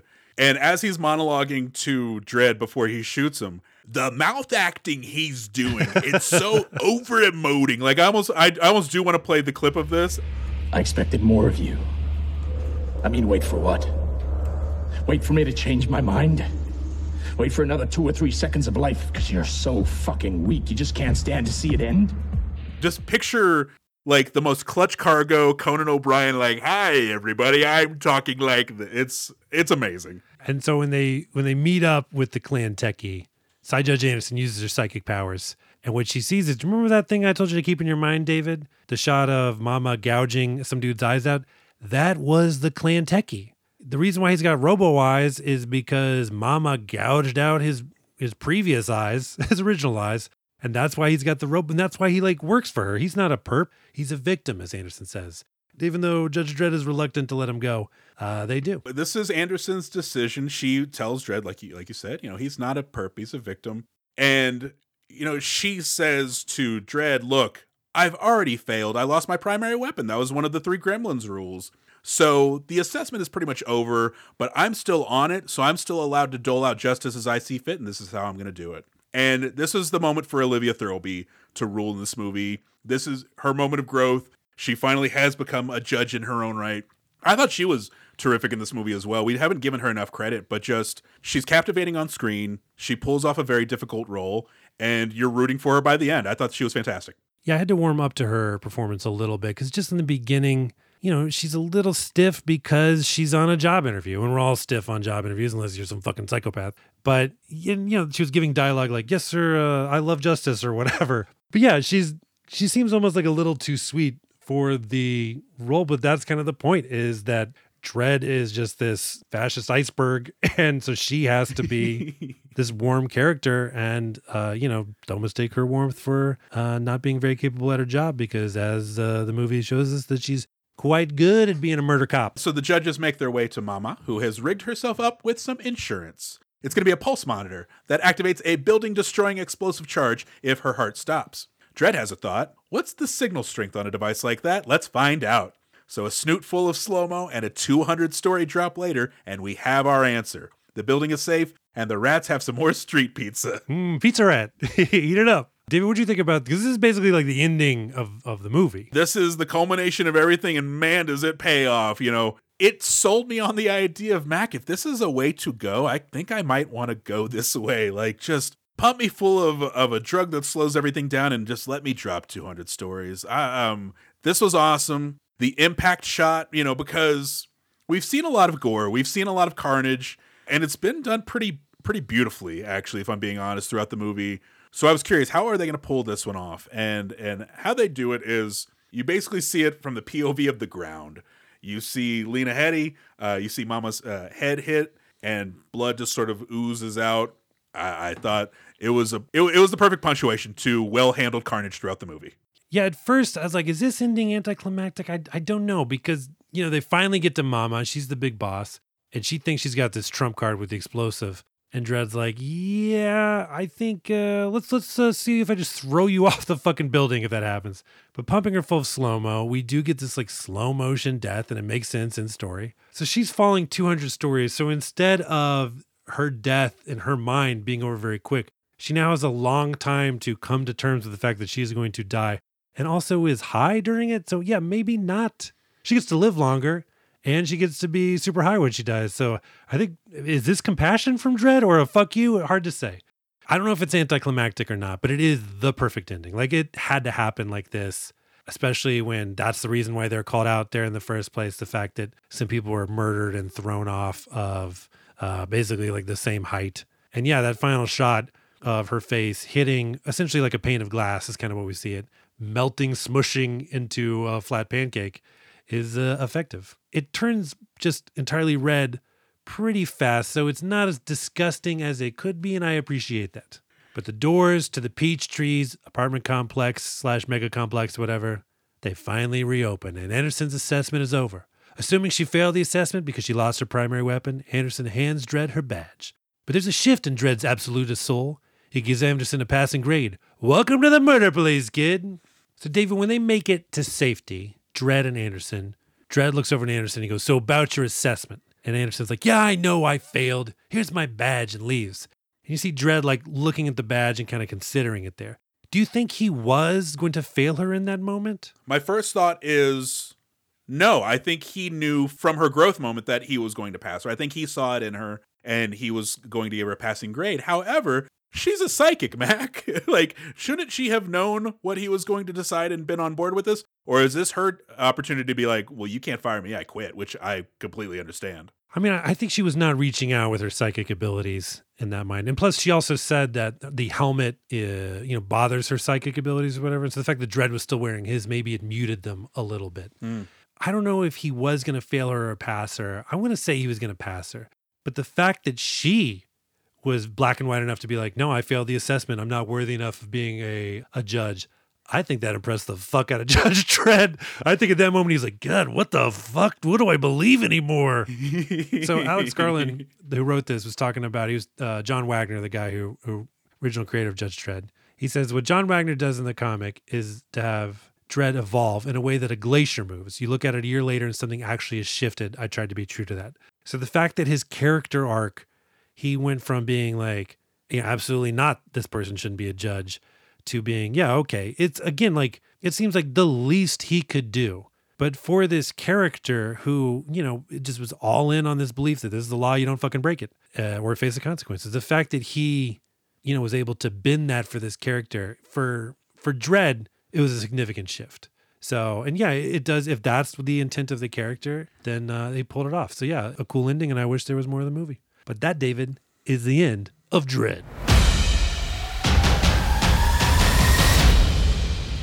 All right, David, how many mark-out moments did you have? How many moms in this movie? I had a very impressive 6 mamas. How many did you have? I only had 2, which I have had more mark-out moments for some lesser films. So, again, just because I didn't mark out as much does not mean I did not love it. David, now we have to ask an important question. Is this someone's favorite movie? I think so. I hope so. With these more recent movies, with these 21st century releases, I get the impression more and more that these are the movies for gamers. This is very, going back to Pitch Black a few weeks ago, this is very mission based. Mm-hmm. This is very, here's here's a cutscene, here's a battle, here's a cutscene, here's a battle. And they perfected the recipe with this one. They got it right. I can definitely see gamers gravitating toward this one. Yeah, this is definitely played by some video game rules. I mean, the fact that they had levels in it was, it was right there. I don't know if it's someone's favorite movie. I mean, I don't know, maybe Dredd fans, but then it differs from the comic book enough to where I'm sure they liked it, but maybe, I don't know if it was their favorite movie. It's hard to say. All right, David, punch ups. David, we're the ultimate movie doctors. How do we, everyone knows that. How would you punch this thing up? How'd you make it better? Well, my first note, and God forgive me, horny up this Dredd. Okay.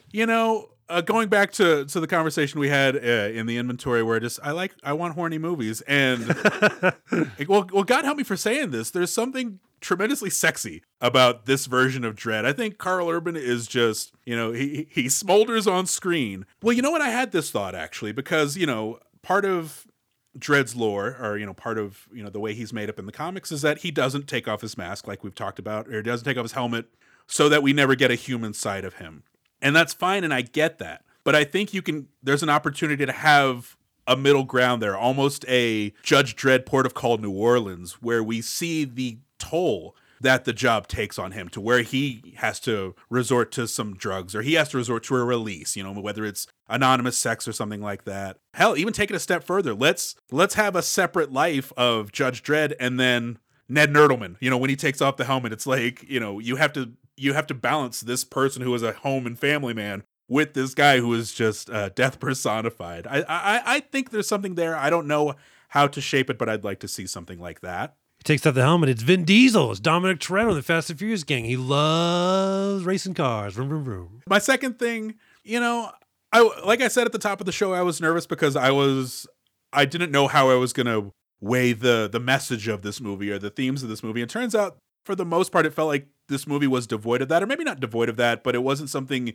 you needed to bring to the movie in order to enjoy it. It wasn't an overtly message movie. With that said, I could go for a little social commentary as a treat. Like, how do you as the movie maker feel about a dystopian future where dreads exist? Because I get the balance there where you have to make this a likable character for a 96-minute runtime, and you have to make the journey something we want to follow. But at the same time, can't you say something to prevent us from reaching this future? I just, use your platform, I guess. Yeah, no, there was no statement in the movie where it's like, hey, this system of law enforcement sucks. Like, nobody.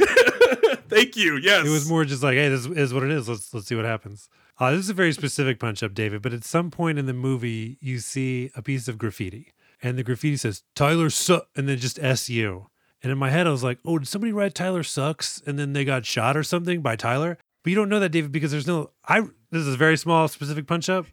Just had a blood stain or like a chalk body outline right by so to get the idea that Tyler blew that guy away. This is the nittiest of pickiest stuff, but I got to say, I don't know why. Maybe I paused it right there or something. Well, there's something to that because, knowing as little about the comic as I do, I know that there's no cursing or swearing in this universe where it's a ticketable or imprisonable offense. So like you'll notice a lot of the graffiti in the movie is taken from the comic where it's like made up words because they're not allowed to use fucking shit and curse words. So yeah, I think like Tyler sucked and then a bloodstain like, hey, did Tyler get him or did a judge get him? Yeah, no, I agree with that completely. Another punch up besides let's punch up a fucking sequel. God damn it. So apparently this movie did not make enough math to make a sequel, but then there's been talk of it like, continuing on as a Netflix series forever. But I mean, at this point, it's 11 years later. I'm not holding my breath anymore. Thank God, that was really hard. But yeah, it sucks that we didn't get to see more of the adventures of Alex Garland's and Carl Urban's and Olivia Thirlby's Judge Dreddiverse. Well, it's funny because I remember when the original Judge Dredd came out in 1995. Okay, well, let me start from the start on this one. So going along with the few things I know about the comic book, I also know that Judge Dredd's main villain is a character called Judge Death, who was a judge a little more extreme than Judge Dredd. He enjoyed being a judge. He enjoyed dispensing punishment. And so he sells his soul. He becomes this sort of undead entity. So it's death personified and you can't kill him. And I remember when the 1995 movie came out and they asked Stallone, hey, are you going to use Judge Death? And he was like, well, we wanted to save that for the sequel. And of course the movie bombed, so they never had a sequel. So I thought at least going into this movie, you'd see a teaser for Judge Death. You'd see some mention of Judge Death. Nothing at all. I sure would like to see Judge Death at some point. I mean, that's tricky because, this movie opted for that kind of, like I said, more of a quote unquote grounded feel. And, Judge Death is definitely a bit more of a fantastical character. So yeah, it would not seem, it's like Batmite showing up in the Chris Nolan movies. It probably ain't going to happen. All right, David, let's walk into the Punch Mountain video store here in Mega City 1. Okay, David, this is an all-action movie video store, and we have 3 copies of the movie Dredd. What subsections of action would you stock this movie in? Okay, the first one is going to go into you're right, we don't have a better name for this, IP, intellectual property. I guess this could be a franchise. There's been more than one, but this is going to be a property that someone is going to come to from another source material. So however we want to call that. Gonzo action. Put it behind the beaded curtain. This is intense. This is graphic. This is everything you want in a gory, bloody action movie. And holding true to form, I've got 2 that I feel great about and one that I don't feel great. This could go one of 2 ways, and I'm going to present them to you, Mac, if that's all right. Sure. So my first thought for the third copy is going to be crime action. Like, there's going to be a lot of, I assume, police stories, a lot of crime tales, that sort of thing. So this could go there. Or this could go in multiplex action. This is a Saturday night movie. This is a 9 o'clock movie that ends at 10:45 and we're out at the bars and we're talking about this movie. It doesn't really feel like multiplex action to me. But I mean, okay, it is 3D. It's a little bit of a spectacle. Go with your gut, David. Crime action it is. Let's do that. I would stock, maybe if we had, are any of these discs in 3D? If so, I'd put them in that section, but I don't think they are. I would go ahead, I'd put a section called dystopias for dystopian action. But David, that section would be right next to a window so you could look outside of this fucking terrible world we currently live in as well. So who are we to judge about dystopias? Oh, David, speaking of judgments, it is now Judgment Day for this movie because we have to determine its place on Punch Mountain, the definitive ranking of action movies. And by determine, I mean reveal. David, let me ask you, where would you put this movie? And let me remind people the current top three: Terminator 2, Judgment Day; Raid 2, The Matrix; and the bottom one is Chappie. This is going to go somewhere in the upper middle. This isn't going to break the top three. I would probably put it hard target adjacent, either above or below. I think it's a rip-roaring action movie. It's flawed. It could do a little more, but it's stellar. I liked it a heck of a lot. I could see it somewhere near the top. Yeah, it is a great action movie, but at the same time, its action sequences, they're not quite as dazzling as some of the higher ups. I mean, it dazzles in different ways, like the slow-mo effects and, people being thrown off of buildings in weird ways, etc. Well, weird ways. They're just thrown off. How did he do that? I don't know. But it's definitely a great movie and a lot of fun. David, the rocks are starting to fall off the mountain there, and the golden letters are shining, and in the position of Dredd is revealed.